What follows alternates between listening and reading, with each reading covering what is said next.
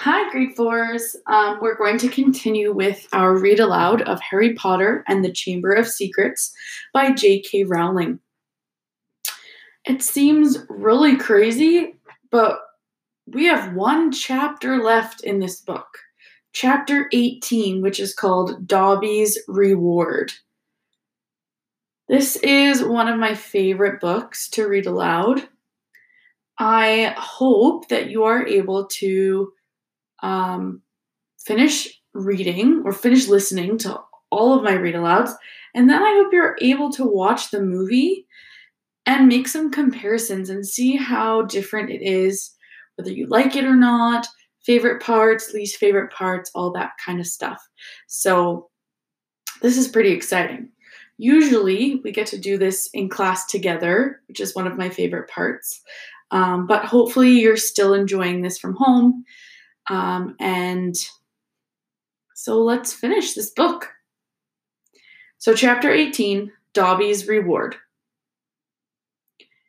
For a moment, there was silence as Harry, Ron, Ginny, and Lockhart stood in the doorway, covered in muck and slime, and in Harry's case, blood. Then there was a scream. Ginny! It was Mrs. Weasley, who had been sitting crying in front of the fire. She leapt to her feet, closely followed by Mr. Weasley, and both of them flung themselves on their daughter. Harry, however, was looking past them. Professor Dumbledore was standing by the mantelpiece, beaming, next to Professor McGonagall, who was taking great, steadying gasps, clutching her chest. Fawkes went whooshing past Harry's ear and settled on Dumbledore's shoulder, just as Harry found himself and Ron being swept into Mrs. Weasley's tight embrace. You saved her! You saved her! How did you do it? I think we'd all like to know that, said Professor McGonagall weakly. Mrs. Weasley let go of Harry, who hesitated for a moment, then walked over to the desk and laid upon it the sorting hat, the ruby-encrusted sword, and what remained of Riddle's diary. So this page in the book is not exactly the story. It's actually just a big picture of Fawkes, the phoenix, and it has some information about this type of bird. So I'm just going to read some of the information on it, and then we'll continue with the story. The phoenix lives to an immense age, as it can regenerate, bursting into flames when its body begins to fail and rising again from the ashes as a chick. Phoenixes will regurgitate indigestible plant material as pellets. These are highly sought after both for their medicinal properties and for the peculiar appearance of gemstones within. These rare stones, or phoenix flint, are said to afford protection from cold in high places to those who wear them. Phoenix feathers possess magical properties and are employed in the manufacture of wands, staffs, and amulets. The vane feathers emit a faint light. Tail feathers are hot to the touch. Phoenix eggs are glossy green or blue in color. They require no incubation, but may not hatch for several years. Phoenixes are notoriously tricky birds to raise or domesticate, largely due to their uncanny ability to vanish at will. Phoenix tears have powerful healing properties. Phoenix song is unmistakable, musical, haunting, and very loud. It is reputed to increase the courage of the pure of heart and to strike fear into the hearts of the impure. So those are some facts about the phoenix. Let's continue with what is going on in the story. Then Harry started telling them everything. For nearly a quarter of an hour, that's 15 minutes, he spoke into the rapt silence. He told them about hearing the disembodied voice, how Hermione had finally realized that he was hearing a basilisk in the pipes, how he and Ron had followed the spiders into the forest, that Aragog had told them where the last victim of the basilisk had died, how he had guessed that Moaning Myrtle had been the victim, and that the entrance to the Chamber of Secrets might be in her bathroom. Very well, Professor McGonagall prompted him as he paused. So you found out where the entrance was, breaking 100 school rules into pieces along the way, I might add. But how on earth did you get out of there alive, Potter? So Harry, his voice now growing hoarse from all his talking, told them about Fawkes's timely arrival and about the Sorting Hat giving him the sword. But then he faltered. He had so far avoided mentioning Riddle's diary, or Ginny. She was standing with her head against Mrs. Weasley's shoulder, and tears were still coursing silently down her cheeks. What if they expelled her? Harry thought in panic. Riddle's diary didn't work any more. How could they prove it had been he who'd made her do it all? Instinctively, Harry looked at Dumbledore, who smiled faintly, the firelight glancing off his half-moon spectacles. What interests me most, said Dumbledore gently, is how Lord Voldemort managed to enchant Ginny when my sources tell me he is currently in hiding in the forests of Albania. Relief. Warm, sweeping, glorious relief swept over Harry. What's that?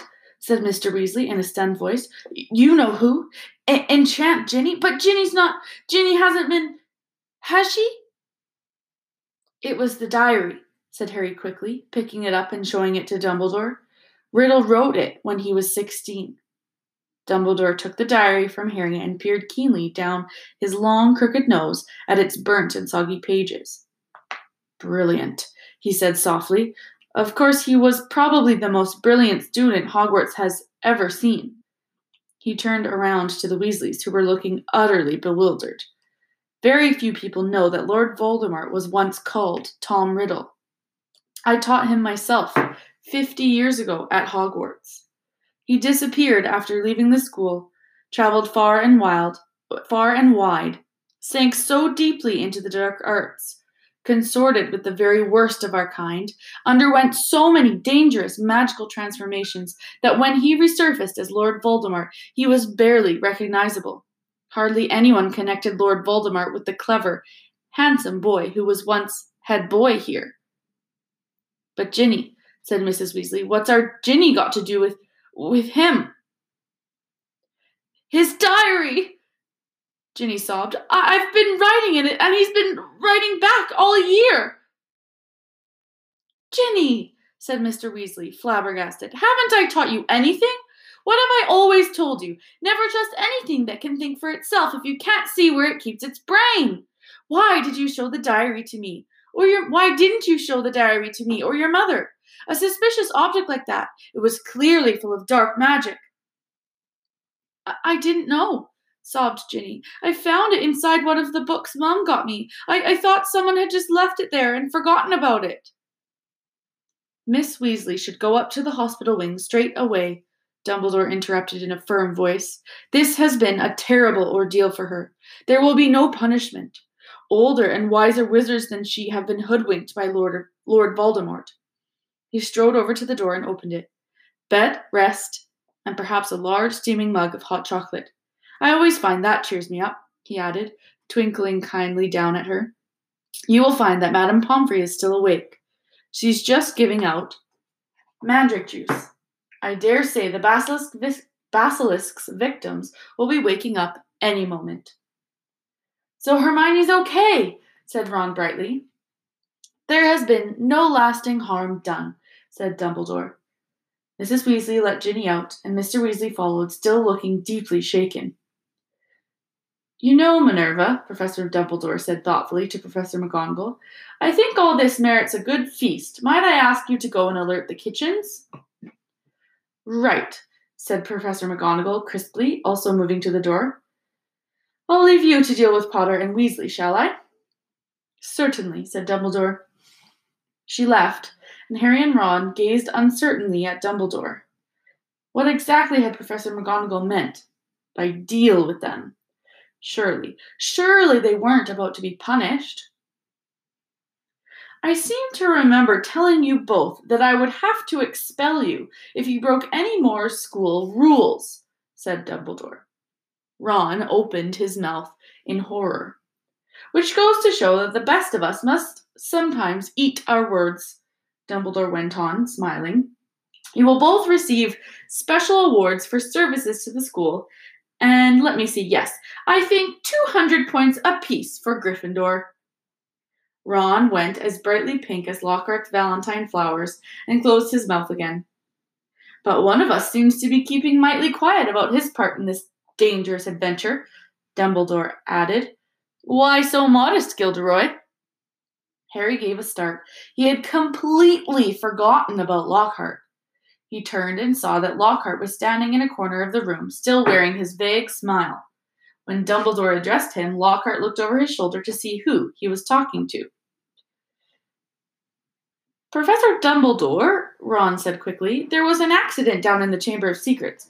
Professor Lockhart... Am I a professor? Said Lockhart in mild surprise. Goodness, I expect I was hopeless, was I? He tried to do a memory charm and the wand backfired, Ron explained quietly to Dumbledore. Dear me, said Dumbledore, shaking his head, his long silver mustache quivering. Impaled upon your own sword, Gilderoy. Sword? Said Lockhart dimly. Haven't got a sword.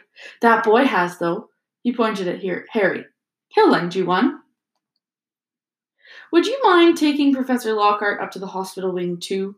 Dumbledore said to Ron. I'd like a few more words with Harry. Lockhart ambled out. Ron cast a curious look back at Dumbledore and Harry as he closed the door. Dumbledore crossed to one of his chairs by the fire. Sit down, Harry, he said, and Harry sat, feeling unaccountably nervous.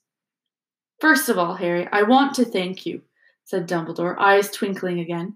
You must have shown me real loyalty down in the chamber. Nothing but that could have called Fawkes to you. He stroked the phoenix, which had fluttered down onto his knee. Harry grinned awkwardly as Dumbledore watched him. And so you met Tom Riddle, said Dumbledore thoughtfully.